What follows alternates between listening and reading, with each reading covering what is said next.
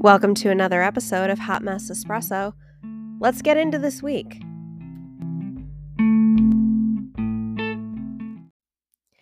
This episode contains triggering subject matter about suicide. Your mental health does come first, so if this subject triggers you, please skip this episode. If you or someone you know and or love is struggling with suicidal thoughts or are in crisis, please call or text the crisis hotline 988. And for a complete list of resources pertaining to mental health, visit lisasugarman.com/resources. You guys, we have an author, a nationally syndicated columnist, a survivor of suicide loss, and a mental health advocate. She's also a crisis counselor with the Trevor Project. Please welcome Lisa Sugarman. Hey, Lisa. Hey, Heather. Hey. So, tell us a little bit about your journey and yourself. Yeah, sure. Super glad to be here. We had such a great conversation the last We time did. we talked. It's nice to be able to kind of jump back in and pick up where we left off. So, I am here in Boston, just right outside of Boston, and I'm a mom. I have two grown daughters. Been married to the same guy for decades and decades at this point. Aw. I'm a writer. Yeah, I write. I write books. I write a syndicated humor column. I write a lot of content in the mental health space. I was a parenting author for a really long time, and I've kind of made a shift, kind of taken a hard right into the mental health space. And so most everything that I'm doing right now is just focused on just stopping the stigma around suicide. I lost my dad when I was 10 to what I was told was a heart attack, but ultimately 35 years later I learned that it was a suicide. So that just kind of shook me right down in my bones, and Yeah, I'd say. it changed the course of my life. Yeah, yeah. And that was about 10 years ago when I was 45 that I found that out. So things have been a little different since then. And the work that I'm doing and kind of how I'm showing up in the world is very, very different than it was before I found that out. And it's a bittersweet thing. It's an awful thing to learn, but if I can make something positive out of it, which is what I'm really trying hard to do by doing so much advocacy work and crisis counseling work, then it'll be worth it. So that's kind of who I am and what I do. Yeah, and it seems like you're doing a fantastic job just from reading your, I guess, resume of things you've accomplished. You've accomplished a lot in your life. Thank you. Thank you. But for people that don't know, what is the Trevor Project? So the Trevor Project is actually the largest LGBTQ crisis and support hotline in the world. It's really a US and Mexico based service. It's a free service. If you know what the 988 crisis lifeline is, that's all around the country that you can pick up and call when you're in crisis, think of it as a crisis lifeline where you can get support if you're feeling like harming yourself or someone else, or you're struggling, you would call that crisis line. Well, this is very specific to the LGBTQ community. So, and it's the largest of its kind. It's been around for 25 years.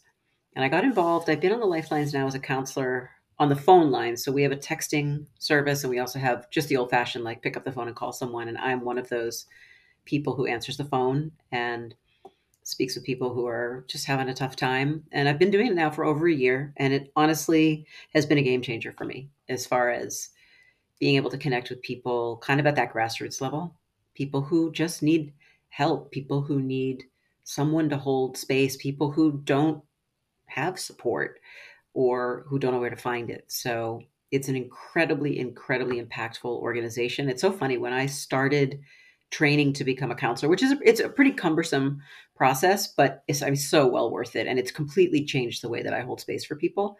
But when I first got involved with them, I had kind of like low key heard about them, and all of a sudden it was like everywhere I turned I saw them. I saw people partnering with them. I was reading about them. So they've really kind of exploded in the last handful of years, and they're doing incredible work. Yeah, yeah, they definitely are. And we'll have well, I'll have everything linked below for how to get in touch with the Trevor Project and where to go and who to call. We'll have all of we'll have all those resources for you guys. So, That's great. oh, absolutely. It's an important resource that more people need to know about, and I'm pretty sure it's pretty well known, but you always have like a couple of people that are like, "What is that?" And, so Hmm. whatever we can do to get it out, I would love to do. No, I appreciate that. Absolutely. So you are an author. What what inspired you Hmm. to start writing? And books in particular?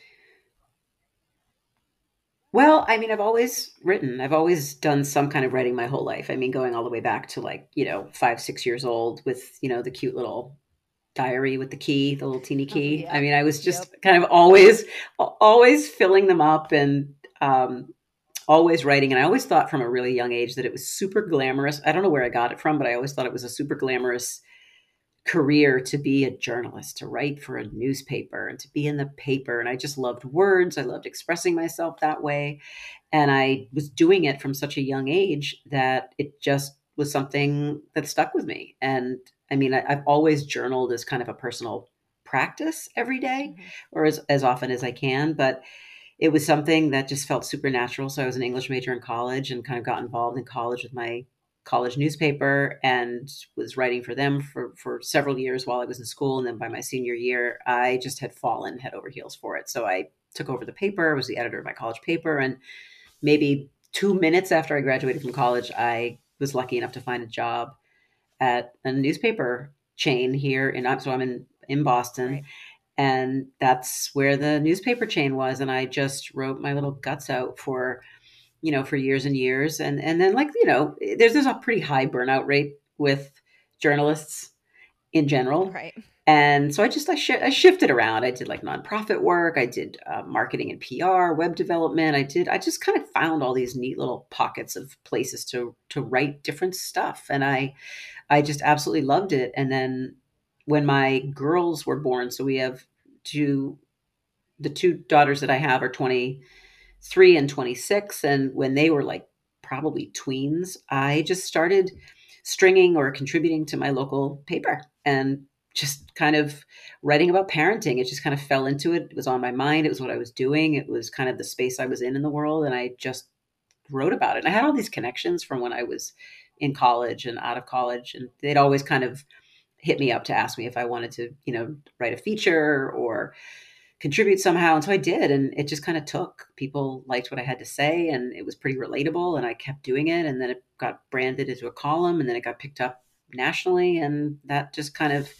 lit the fuse. And from there, I just got involved with writing books, which is something I'd always wanted to do, but never kind of like, it's kind of a pipe dream in a lot of Right. ways. Like, you think about how many people are out there writing manuscripts and how many people's manuscripts end up on shelves in bookstores. And it's a tiny number, like a really tiny number. And right place, right time with the right idea. And it was my columns that kind of put me on this, this publisher's radar in California. And we've been working together ever since. That's amazing. So Yeah. what's both your favorite and what also was your most challenging book to write? I would have to say the most recent one. So that came out a few years ago, like right before we fell into the pandemic, Mhm. and it's called How to Raise Perfectly Imperfect Kids and Be Okay with It. And I'd had the idea for a really long time, and I'd written the entire book, and I was super happy with it. It had just like gone into editorial. I was finally at that point where I could just kind of stop typing. It's in my editor's hands. Now they can kind of work their magic, and we can get it on shelves. And I had this cool experience with somebody who I grew up with, who's a psychotherapist in my area. We just always used to talk about kids. She had 3 boys, I had 2 girls, and everything she was doing in her therapy practice with her patients, they were all like, the philosophy was the same as my philosophy. It was like this really humanistic way of raising kids. Mhm. Like, let them fall down, let them screw up. Don't worry about being perfect. And all those things just really were aligned. And so we ended up um, doing a speaking engagement together. I invited her to come and speak with me in Colorado, and it was a blast. And we had so much fun. And I realized how powerful it would be as a parent. I realized how powerful it would be to have kind of like the soccer mom's view, which is what I was, kind of like, I'm the mom behind you in the pickup line. And her name is Deb Gansenberg, and she is the person who has that clinical training. So we just kind of meshed. And I said, God, I wish I could put all this in the book, but it's too late. And my husband was like, why is it too late? Just call your publisher and see if you can just buy a little time, and Deb can it's so simple. Like, I love guys. Just call them. Yeah, It'll be just fine. call them. It'll be fine. There's no such thing as deadlines and this, that, and the other thing. Like, Right. just give it a little more time. Right. Oh my God. Right. Like it's already on their production calendar, but whatever. We love the And support, but and I no. was right. Well, I was shocked because when I pitched the idea to my publisher and I pitched it to my friend Deb, she was like, I've never written a book in my life, but she's got so much knowledge and so much experience. And I said, look, there's no great science in what I personally do the way that I write. I write like I talk. So it's very conversational. And I said, do that. You'll be great. I'll give you talking points, respond to each of the chapters that I'm writing with just tips and strategies and your feedback, like kind of from the therapist's couch. Mm-hmm. And they publisher loved the idea. So we just, she busted her ass for 4 months and created all this great content to support what I was doing, kind of in like sidebar style to everything that I was doing. And it just made it such a better book. So it was both the easiest and the hardest book that I've ever written. Yeah, but I was so glad. I was so glad in the end. Yeah, and I love that concept where it's like, I'm just doing my best as a parent, but here's somebody coming in clinically and either validating or tweaking, and you don't kind of, especially on the validating end, like, yes, you're doing a good job. Like, yes, we're all gonna, screw up our kids somehow, but you're doing you're doing the least Guaranteed amount of traumatizing as possible, kind of thing. Right. That's fantastic. And what was the book called again? It's called How to Raise Perfectly Imperfect Kids and Be Okay with It. And you can find that pretty much anywhere, right? Oh, you can find it anywhere. It's on Amazon and Barnes & Noble and in most bookstores. And you can go to my publisher, Familius.com, and get it there. It's all over. I mean, we'll have all of your work linked, but just that one's sticking out to me very much so. Yeah. No, I appreciate the plug. Of course. Look, we love a good shameless plug over here. If you've worked well, for it, that's good because I love a good shameless plug here. Yeah. So, obviously you've been through a lot. You lost your dad to suicide. And I'm guessing it was a lot coming to terms with that 35 years later, that it was not what they said it was. Yeah, it was. I mean, can I say dick punch? Is that okay? Is that going to get edited out? Or, yeah, it was kind of the Mac Daddy of dick punches. Yeah. Because, yeah, I mean, that's the only way I can put it. Like, I was 10 years old. I'm an only child, so there were no other siblings. My dad was my person. I was such a tomboy, and we were out there. We were mountain climbing and playing, catch in the yard and berry picking. And my dad used to race cars, so I would go with him, and I was like his little, right-hand person. And so it was traumatizing. It was upending in every possible way just to lose him. And then all of a sudden, and I had no reason to suspect that it was mental illness or depression or suicide. There was just nothing at all. That was not part of the whole picture, story, history, nothing. My mom didn't know. None of us knew. And to find that out, decades and decades later, as a mom, as a wife, at the same exact age that my father was when he died, was just, it was just shattering. Like, there were so many things. Like, I remember just, so many things. Your brain is just popping it when you're finding something like that out that just rewrites everything. Yeah, your brain is like a pot of popcorn or a bowl of popcorn that just is like firing in every direction, and you can't keep up with it. And so it took me a little while to connect with the fact that he was exactly the same age as I was when I found out. And it just, it hits you in so many different ways. It still hits me. Like, I mean, Absolutely. I'm in therapy now. I went back into therapy. I didn't for a long time after I found out. I just needed to kind of sit with it and process it and kind of just let it be in my head and be how I needed to be about it. And then finally I felt about a year and a half ago that the best thing that I could do for myself, and it truly was to just go find someone who I could talk to and who I could just share this with, and who was unbiased and not impacted by any of my history or trauma, and could just listen and could just kind of guide me and pull things out and flesh things out with me. And it was just the best thing in the world that I've done. And I just lucked out. I have the best therapist in the world. So it's been transformative for me on so many levels.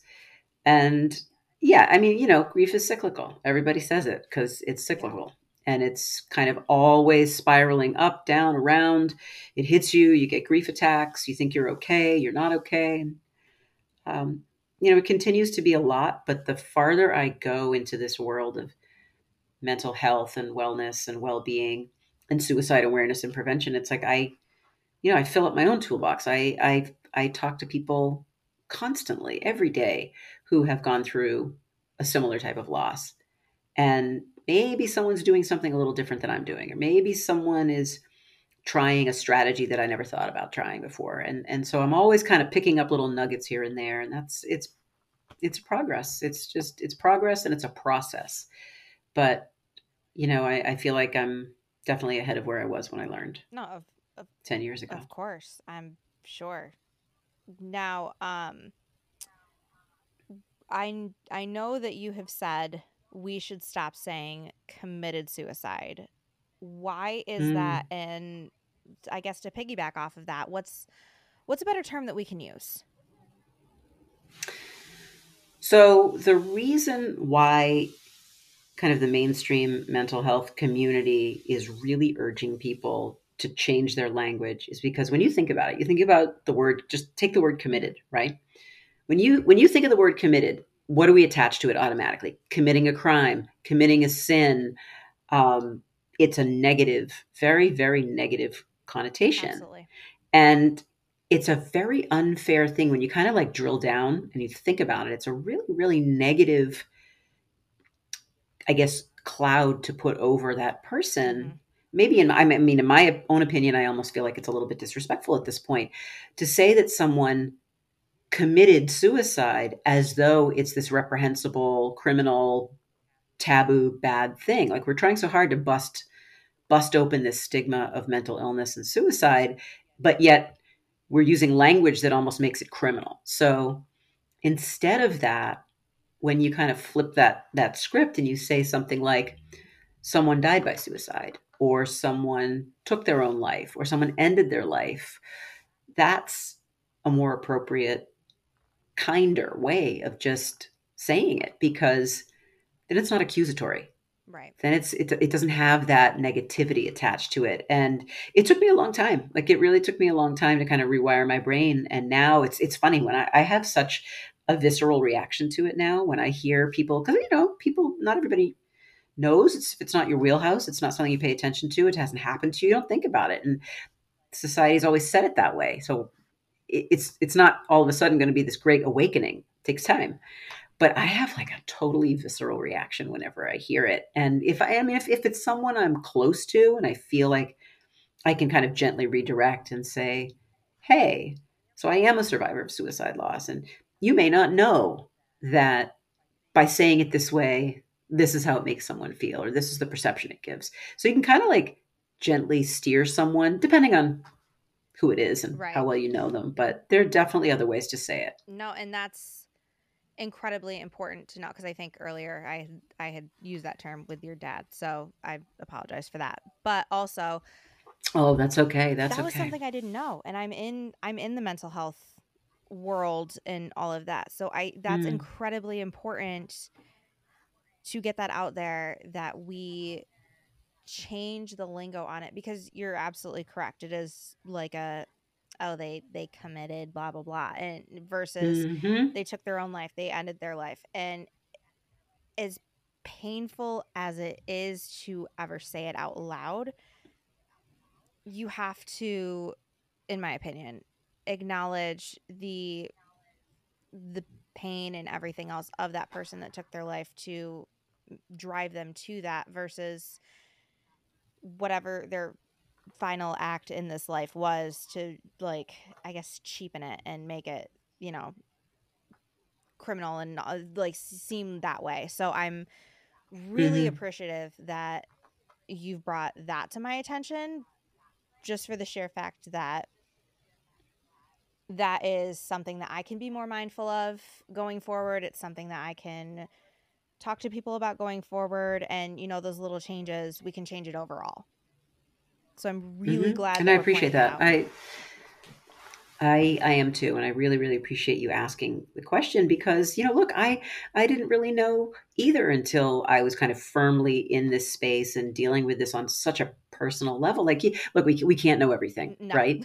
we cannot. And lingo and terms are so fluid in our world, Hmm. especially in our society, and things are constantly changing. Like what was appropriate 2 years ago is not appropriate now, and so on. And that just happens to be one of those things that's changed. And if you're not kind of in that space day to day, you won't know. Nope. But I love and appreciate the fact that you're so open to understanding why it would be a powerful mind shift. And I know it has been for Hmm. me and for most people who I've had the chance to explain it to. So hopefully anybody who's listening can kind of take that in and see it from a different perspective. And that's all anybody I think can do, No, I think it. you I know? think it humanizes the Mm, person. yeah.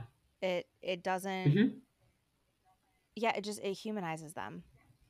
It humanizes everything that they Because went through.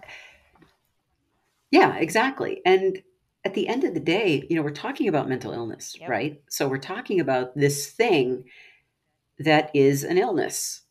The fact that it relates to your mental health and well-being is just kind of secondary. It's an illness like any other illness that might afflict anybody and put you in the hospital or require surgery or care or treatment. Like it's an illness, and you need to treat it that way. And that is right. That's when we strip it away. That's how we're going to get to that point, that place collectively where it is no different. It's not perceived in a different way or treated in a different way than someone who just had a heart attack and died, or someone who died of cancer. All those, those other causes that we don't even think twice about. Like you would never judge someone or attach a stigma to somebody who, God forbid, dropped dead of a heart attack, but you would if someone took their life. And that's the Hmm. thing we need to change, because an illness is an illness is an illness, right? Yep. I get very annoyed when I hear when even celebrities that took their own life. People are like, they had so much Mm. going for them. That doesn't matter to people that are Nope. either contemplating, because like I've contemplated it, and I've, to be completely honest, I've attempted, and Hmm. I had a lot going for me. I did. You don't see that. And I think we No. need to make it, I don't know how we can make that more obvious, but I don't know why when people take their own life, people, like society as a whole, immediately goes to, they had so much going for them. Hmm. It's like they Because may it's have, but just they didn't it's see that. Yeah, unfathomable, it is. It is. And until right? you've been And well, there, I think it. Yeah. yeah. Yeah, I think it speaks to a bunch of different things. I think first of all, it speaks to the fact that so many people out there, not Hmm. everybody, but a huge percentage of people who suffer from mental illness, whatever it may be, anxiety or depression or, bipolar disorder, whatever it is, people can get really, really good at hiding it. Yep. So you don't know.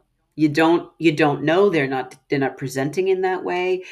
If they're not talking about it, how are you going to know? If they're not somehow projecting it, you're not going to know. And I think that's one of the big, big struggles. The way I want to go back to the question you asked, and I know it was kind of a rhetorical question. You were like, well, how do we change that narrative? And how do we affect people's mindset? By doing exactly what you and I are doing right now. We do it everywhere. We do it every chance we get. And look what you just did, which I'm so appreciative of you saying, yeah, you know what? I thought about it. I tried to do it. It's That's how we normalize it. That's Yeah. how we draw all that ugly power away from the stigma, because it's that the mental illness has the same ugliness as the stigma does. The mental illness distorts things, changes things, makes things feel different, look different, and so does that stigma. And once we learn how to bypass that and get to just the fact that someone is struggling, someone is sick, someone needs help, someone needs treatment, someone needs to share, someone needs to be vulnerable. That's when this whole narrative changes and Well, disappears, and also I think you that know? not only do we like kind of I'm trying to think of the word, but you know what you and I are doing, where we're open, we're vulnerable. But I also think that Mm-hmm. society as a whole also needs to change their mentality on it, which I think is what you were saying. But also, when you think about it, because I get it a Yeah. lot. I'm like, I'm not doing okay, and then you get a bunch of people that throw solutions at you, and I'm like, Mm. I can't I can't kombucha mix my way out of, whatever has been handed to me basically. There's not going to be a pill. There's Yeah. not going to be there might be a pill. Some people can take I medication was and just they're about to say, perfectly in some fine. cases, actually, there And that's is. fantastic, but that doesn't work for me. Ask me how I know. Yeah. But And it doesn't work for a lot of people. but Yeah. but then on the flip side, you get people that are like, you're being so negative all the time. And I don't want to be. I would love to not feel like this. Thank you for now making me feel like I can't come to you and now I have to go hide. And I get that people need to Mm. protect their mental health, but a lot of the times we want to be there in air quotes for people, but we don't actually want to be there for people. Hmm. We want to be there on a surface level, and the I second that we think, start getting deep, people are like, "No, I'm out." well, I think there are so many different reasons why. I think in a lot of cases, people don't know what the hell to do. Yeah, People don't know how to support other people. People just don't know. A lot of people don't even understand kind of the fundamental flow of holding space for someone. literally. You let it flow into you, you take it in, and it isn't even about responding. It isn't even about finding solutions necessarily. Just, I mean, the statistics, if you look at the statistics, I know with Trevor Project, we have a statistic that's really kind of more rooted in the LGBTQ community, and 40% of people who will try to take their life will be impacted by just one person who listens to them. So if you've got Absolutely. one person in your life, okay, if you're struggling and you don't know where to turn and you have one person in your life who can support you or hold that space for you, that can be that change agent and reduce the risk of you taking your life or trying by 40%. I mean, it's one person. Yeah. And you look at what that impact is. That's a pretty staggering impact.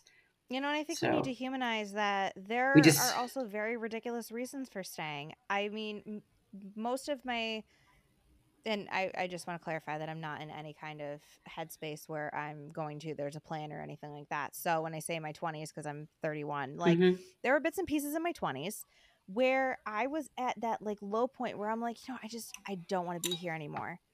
And, I never really actively thought about it, but also people would laugh at me, like not in a like, haha, you're stupid kind of way, but in a like, really, that's your reason? But I would literally I stayed. I'm here and I didn't really like come up with a plan or anything like that in my 20s because of my cat Max. Because he's kind of a handful and I knew nobody in my life could actually handle that little shit. I was like, I can't Well, do but you that know to what? I him. don't think that's crazy at all. I don't think that's crazy at all. Like it's so subjective what people what people identify as their why Yeah, for being here. And and it might be a friend or a partner or a spouse or a goal or an animal or it could be anything. And as long as that thing keeps you in the right headspace and allows you to get the help that you need and allows you to kind of work through that period of being in crisis, like who gives a shit what it is? exactly. If it's keeping you here, then that's a great thing. Yeah. So if you are listening and you are still here because you spent the last 5 years getting your one like prize plant to flourish, and you just can't stand the thought of nobody knowing how to take care of your plant. That is a valid reason, and I am so glad you found that reason, honest to God. Mm-hmm. Yeah, I agree. Now would be a good time to water your plant or pet your cat, but part 2 with Lisa Sugarman will be next week on Hot Mess Espresso, so stay tuned. 'Tis the season for warmth, laughter, and connection. This holiday season, join us at the Podcast Connection Network as we bring you the perfect gift. Get ready for a jolt of energy with Season 3 of Hot Mess Espresso as Heather dives into candid conversations, brewing up real-life stories, and serving up the perfect blend of chaos and insight. Embrace authenticity and growth with Connection Over Perfection, hosted by Amber. Explore the beauty of imperfection and meaningful connections with some new and some old friends. Unlock the secrets of the universe with the Everything is Connected podcast, hosted by Hunter.